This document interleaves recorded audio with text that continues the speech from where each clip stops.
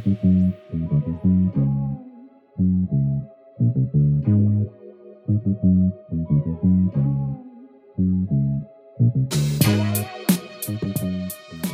to this episode of The Jump Around with Blake Dudonis, my podcast on women's basketball.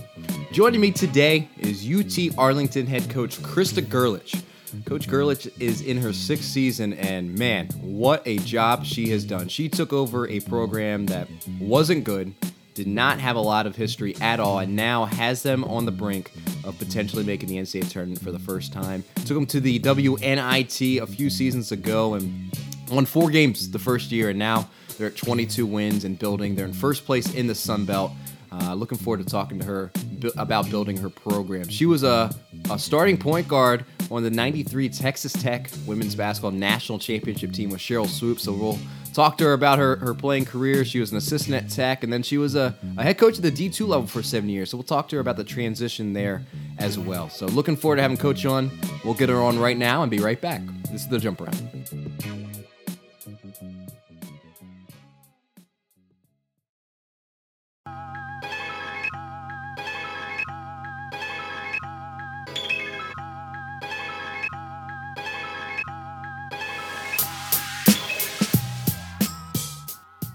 And welcome back to The Jump Around, and join me, as promised, it is UT-Arlington head coach Krista Gerlich. Coach, thanks so much for joining me. You guys are playing extremely well right now, having a great season, and you got a game left in it, but really appreciate your time and looking forward to sharing your story a little bit with everyone. Well, thank you so much for having me. It's an honor to be on, and I enjoy visiting about my team and just about basketball in general. So it's great to be able to share our story a little bit. So Thank you so much. Absolutely. Well, before we get into your team, which we certainly will cover, you had a fine playing career yourself. I think that's fair to say, and you won a pretty important game in '93. If people aren't aware, you won a national championship on that Texas Tech team. I'm sure you get asked this plenty, but going back to that time, take us back a little bit and talk us through winning a national championship and just kind of what that was like for you. Oh, for sure. I mean, I love talking about that. There's no doubt. Well, what a life-changing moment and just experience that was. And I'm a West Texas girl and grew up. My dad was my coach in high school, and so I've been around basketball forever. And very small town, and I was able to go to Texas Tech, and it was really fun because in my 4 years the growth of the program was incredible, and just from my freshman year averaging about 500 fans a game, and we made it to the NCAA tournament for the first time, I believe, in Lady Raider history, and then the second year we beat Texas for the first time in school history, and then we got this girl named Swoops that joined us our junior year, and that was phenomenal, and we were able to win our first conference championship that year. And then the following year is when we won the national championship. So it was just crazy. It was like 4 years of just something new, but completely exciting and unbelievable. And that senior year, that championship year was just incredible. I mean, we kind of got on a roll and playing some really good basketball, and we were so unselfish. I mean, we had a superstar on our hands, and not one of us minded her being the superstar. We knew that we could all get there, because we wanted the same thing, and it was a really, really fun experience. But I'm telling you, when we got in the playoffs, it was one of those things where it never entered our mind that we would lose. I mean, we never said, what if? We never said, this is our last game. What if? We just were having so much fun, and it just put Lubbock on the map and exploded. And I mean, I can still go back there today or even in the area. And in fact, last night I was recruiting, and I was in West Texas. I was in Abilene, and went to the concession stand to get some popcorn, and a man said, "Coach, I sure enjoyed watching you play at Tech, because I was there for '93." And I'm That's like, "Wow, cool. it's awesome." Yeah. It's awesome. Well, when you graduated, you finished as the school's all-time leader in assists, and I'm sure having Cheryl Swoops probably attributed to 90% of those assists, right? Give her the ball and just move out of the way. Absolutely. You know what I tell everybody is that the reason that happened and the reason my jersey hangs in the rafters is because I was smart enough to throw it to Cheryl Swoops. Hey, something to be said about that, right? Know your role. Yes, oh, it is. I'm telling you. I mean, it could have been real easy for me to say, "Well, I want mine," but man, I was happy to give her hers. Yeah. Well, after you graduate, you spend some time coaching at the high school level. Was it always a goal of yours to eventually get into collegiate coaching? You know, it's funny because just growing up, being a coach's daughter, I never even thought about coaching college. I just was like, oh, I'm going to follow my dad's footsteps. I'm going to be a high school coach, And an opportunity came up when we lived in San Antonio for me to be an assistant at UTSA. And to be quite honest, I was going to have to coach softball in the spring when that job came open. And I was like scared to death to have to coach softball. And so I was like, I'm going to go try my hand at this college stuff. And that's, I didn't have to teach class and I didn't have to, coach softball. And I loved it, loved everything about it. And so that's kind of when I got my feet wet. And I don't know why it didn't dawn on me to try to go to the college route. I think I just was thinking I'm starting a family and I'm going to, we're a small town. This is just what I grew up knowing and doing. And that's the route that I was going. So I was really glad when I went to the college route and just, I love it. I absolutely love coaching at the college level. Yeah, well, part of that early part of your career as a college coach, you got to spend working under a Hall of Famer. What was it like being an assistant for Marcia Sharp, and what kind of things did you learn and pick up then that maybe you still kind of utilize today? Yeah, what's crazy about that is that I went back and coached with the exact staff that coached me. So a little intimidating for sure. Yeah. And also I just loved how they treated me like a coach. They didn't treat me like, they still called me Kirk because that's everybody called me throughout, when I was playing. Is my maiden name, but they never treated me like I was a player and that, I was learning the ropes. I mean, they helped me along, of course, but they just gave me a great responsibility. They valued my opinion. And I just loved it. But yeah, I learned so much from all of them. And it's interesting because we do a lot of things that we did on the floor against at Texas Tech. I'm pretty high-low oriented, and we ran a lot of high-low stuff when I played with Coach Sharp or played for Coach Sharp. But I'll tell you the things that I've learned the most from her, or what I utilize the most from her, is just the how to run a program and how to be involved with the community and just trying to build up a program and to get it where it's one of the top sports or athletic teams on your campus even. I think those are the things that I have learned and implemented so much as a head coach now, and just player relationships. I thought she did a great job when we were playing of just having those relationships with her players, and like I said, valuing our opinions and our dreams and goals, and just really helped us get to where we wanted to go. Yeah. Well, eventually you take the leap and decide to lead your own program and get that opportunity to do that as a head coach at West Texas A&M. What was it about that when you hear all the time people say those 6 inches between that first chair and second chair makes a huge difference whenever you're the leader. What were some things that maybe you didn't anticipate when you took over that program as the head coach that you're like, oh wow, this is different, this is harder, or what kind of things kind of caught you off guard?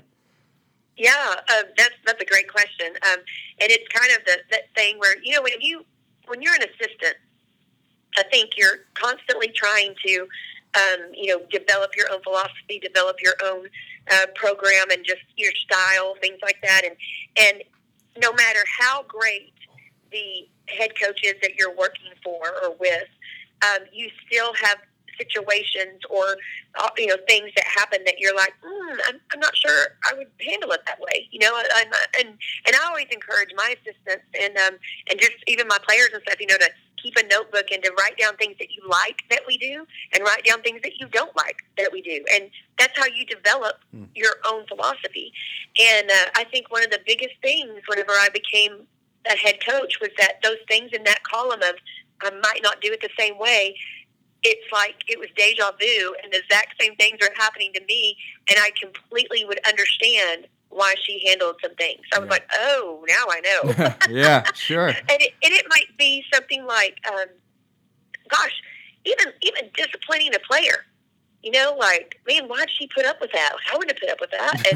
And then you kind of look at it and you're like, oh, I see why she put up with that. And not because they were a great player, but just because of external factors. That I think one of the biggest things that I've learned is that as much as people want you to treat all players the same, they're not all the same. Yeah. And everybody has something different about them, and whether it's off the court or on the court or how they were raised or just different experiences. I mean, kids just aren't the same. So I think that's some things that have been really difficult for me is just managing people. And the bigger you go, like at WT, I had a staff of one. I mean, it was me and one assistant, and we might get a student assistant or a grad.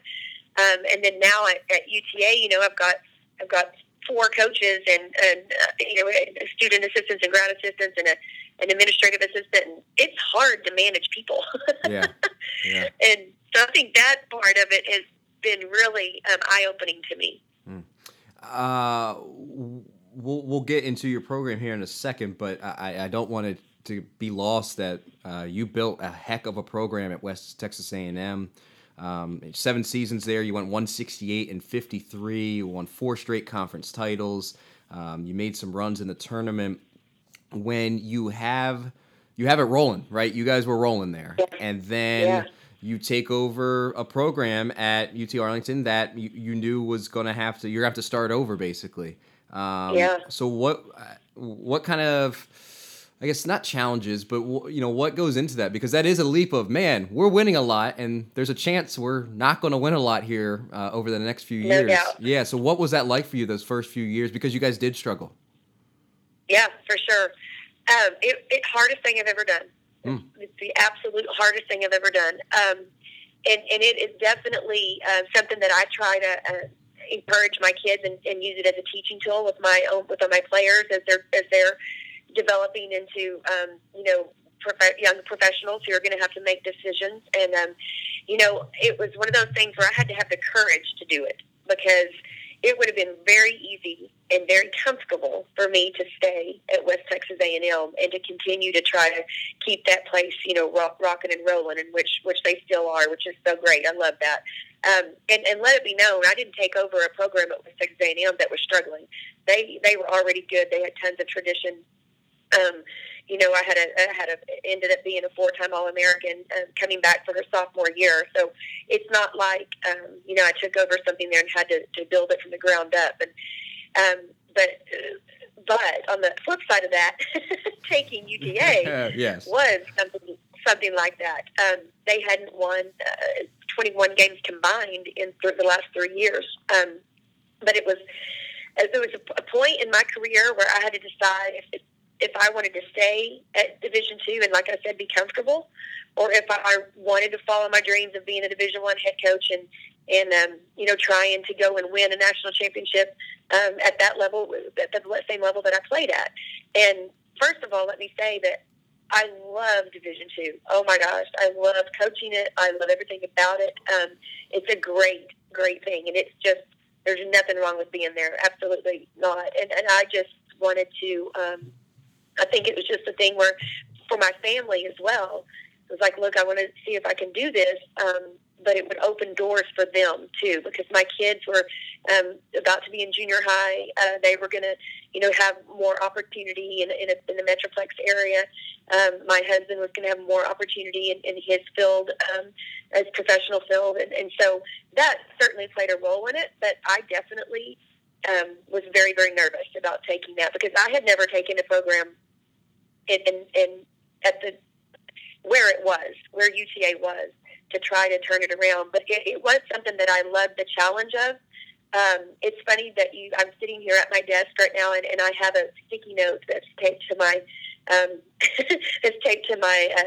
computer, and it's been there since the day I took the job. And it says, "It will be difficult. It will take time. It will require sacrifice, but it will be worth it."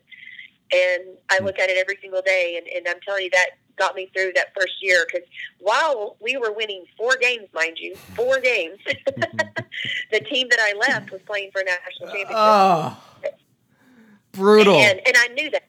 Yeah, it was brutal, yeah. And I knew that. And I was so happy for those kids that, boy, it makes you go, what did I do? Yeah. You know, what did I do? And I really had to stay focused on my vision and on the kids that I was coaching. And if you fast forward, 6 years, the girls that were on that 4-win season at UTA, there were 4 seniors there, and not just those 4 seniors, but all the girls. They all come to our games. They're in the stands cheering for us. They're so proud and happy, and they feel like they are a part of it, and they are. They certainly helped us start getting this program in the direction that we wanted it to go, and it was hard. Yeah.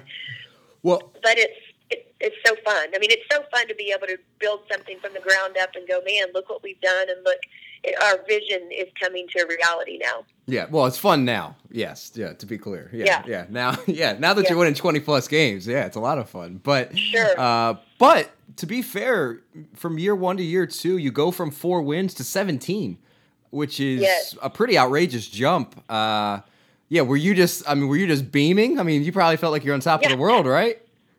There is no doubt about that. Yes, that was the largest turnaround in Division I that year. Yeah. And yes, we were so proud of it. And it all started with those kids that we signed, and they just believed in us. And one of them is Sierra Johnson, who's now a 5th-year senior on this year's team. So, she and Rebecca Van Dyke were our first freshmen that we signed for that second year. And they signed sight unseen. I mean, they signed when we hadn't even won a game yet. And they just bought what we were selling.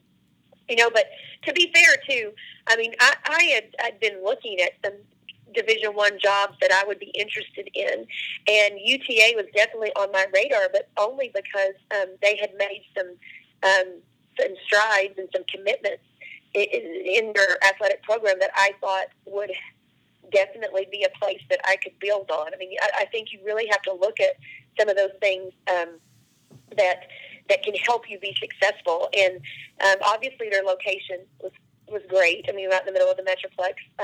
Obviously, the fact that they were changing conferences, I thought was big. They were in the Sun Belt. They were going to be in the Sun Belt for the first time that year that I took over. And then clearly it being a great academic school, but also the facility that they built. I just thought that really showed an investment in the athletic program, and particularly men's and women's basketball.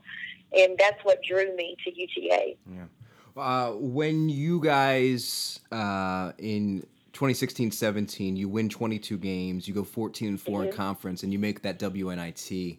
Obviously, the end goal, everyone wants to make the NCAA tournament, of course, but I know it's not lost on you because you did build it. But when you make the WNIT, that's a big deal.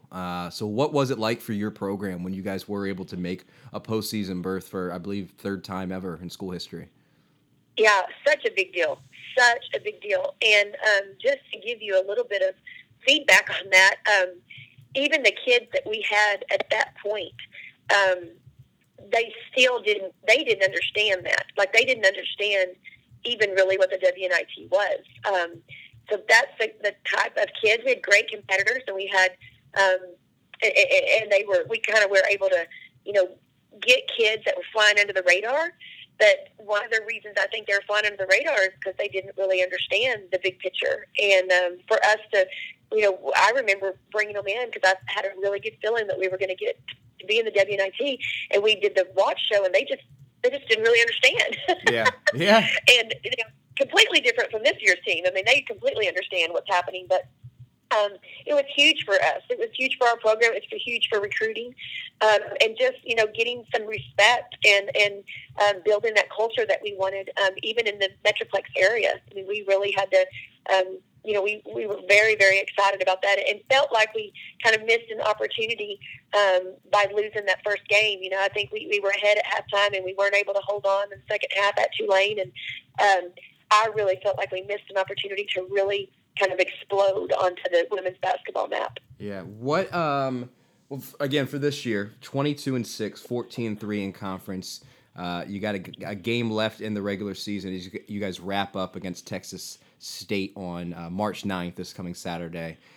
For you guys to take that step forward and get into the NCAA tournament, what specifically does your team need to do here down the stretch to make a run through a difficult conference tournament?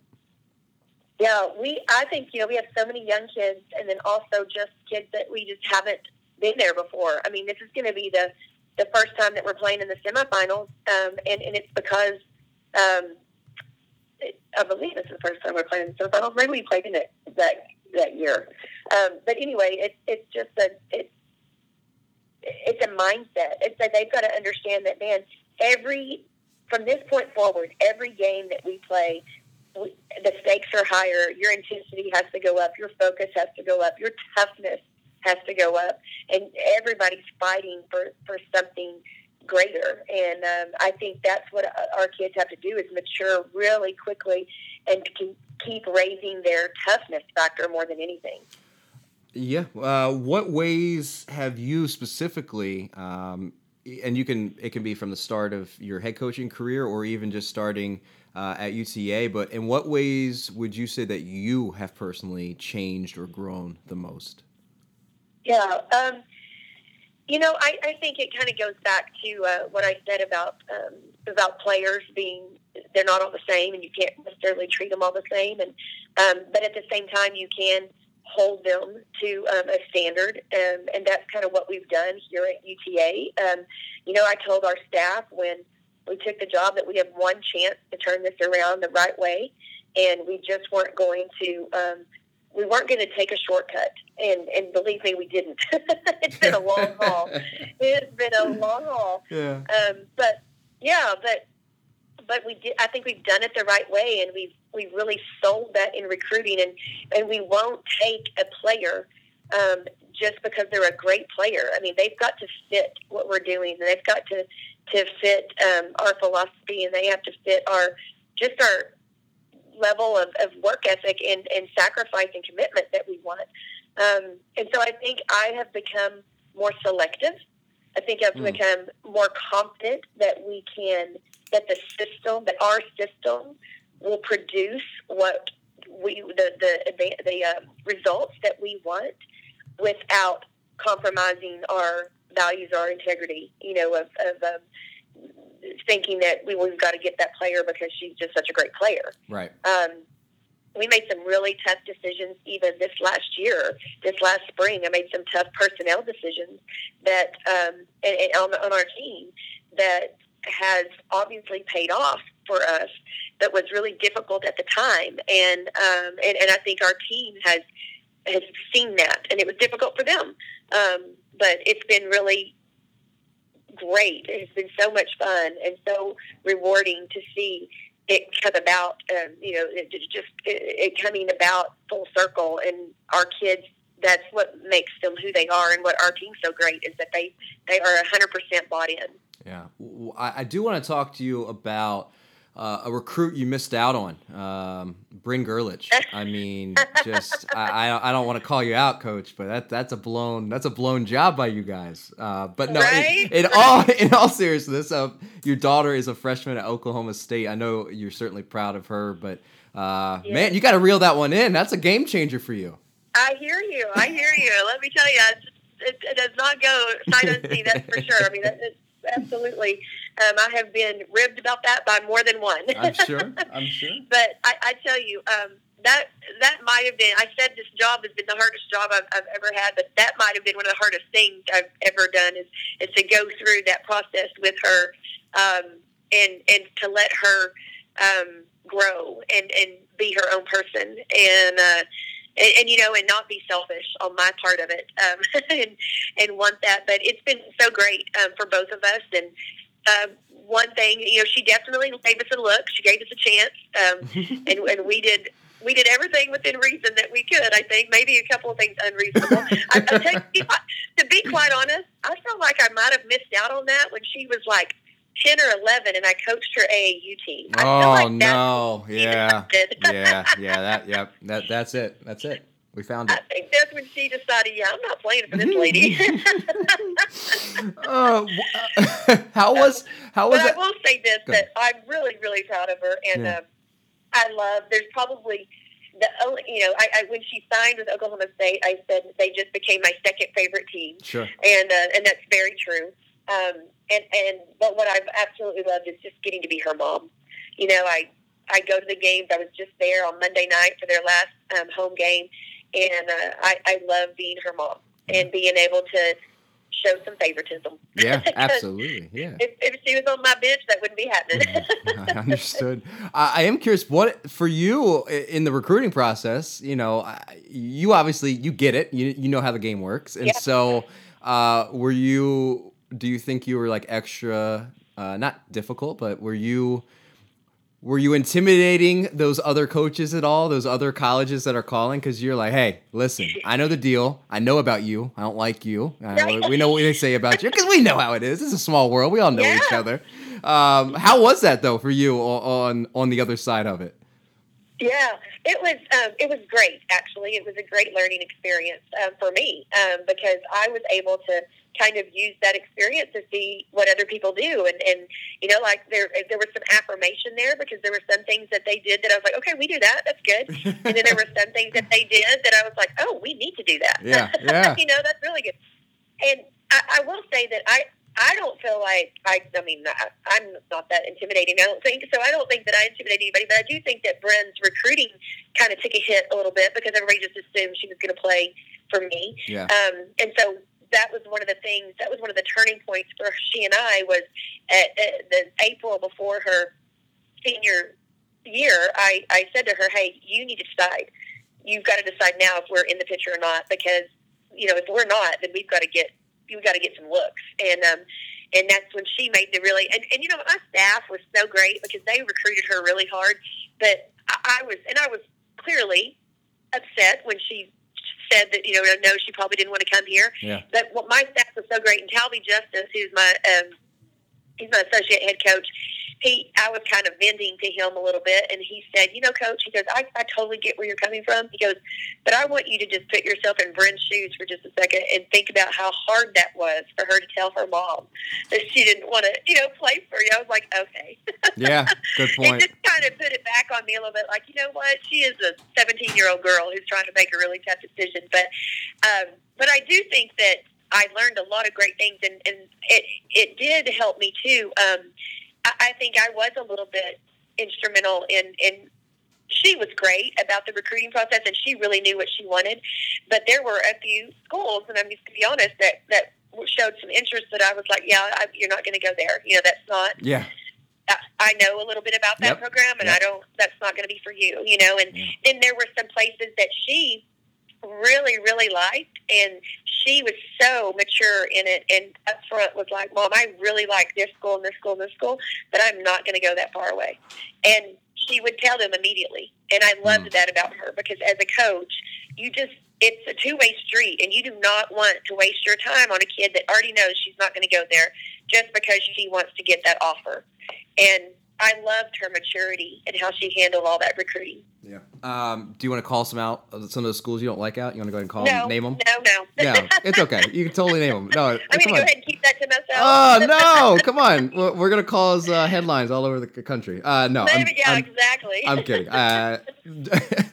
Just to kind of wrap up, your team, I do want to finish on your team. You guys have won 10 of your last 11. You are playing really well. You're one of the best three-point shooting teams in the entire country. You're actually 9th in the country in three-point shooting.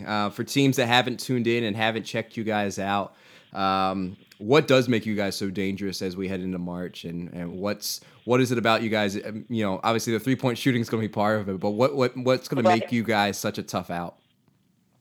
I really think it's our chemistry, and we're deep. We play 9 to 10 players a game, and we can really pass the basketball.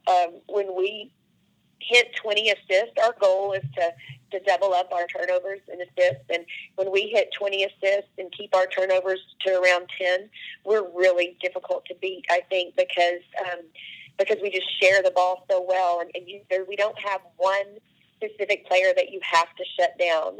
We just are very unselfish, and our kids, pass the basketball. And I'm telling you, it's amazing how just that fundamental skill alone, passing the basketball, can elevate your game.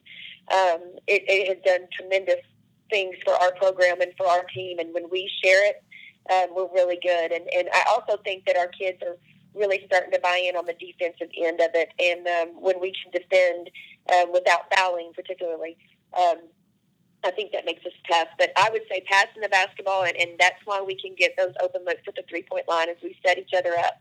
Yeah. So it's been really fun. Yeah, well, UT-Arlington averages 18 assists a game, which is 15th in the country. One of the more efficient offensive teams, but playing really well. Again, has a chance to make some noise. 22-6, 14-3 in conference, sit in first place in the Sun Belt.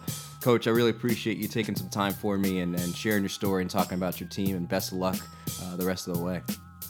Thank you so much, and I really enjoyed it, and I appreciate you and putting us in the spotlight a little bit. Our kids really deserve it, so thank you so much. Well, thanks so much to Coach Gerlich for joining me and talking to me a little bit about her story and her program. Thank you for listening, whether it's SoundCloud, iTunes, Spotify, Google Play. It is really appreciated. If you listen on iTunes, can leave a rating or a review. That is appreciated as well. You can find me on Twitter, always at Blake Dudanis. And until next time, this is The Jump Around.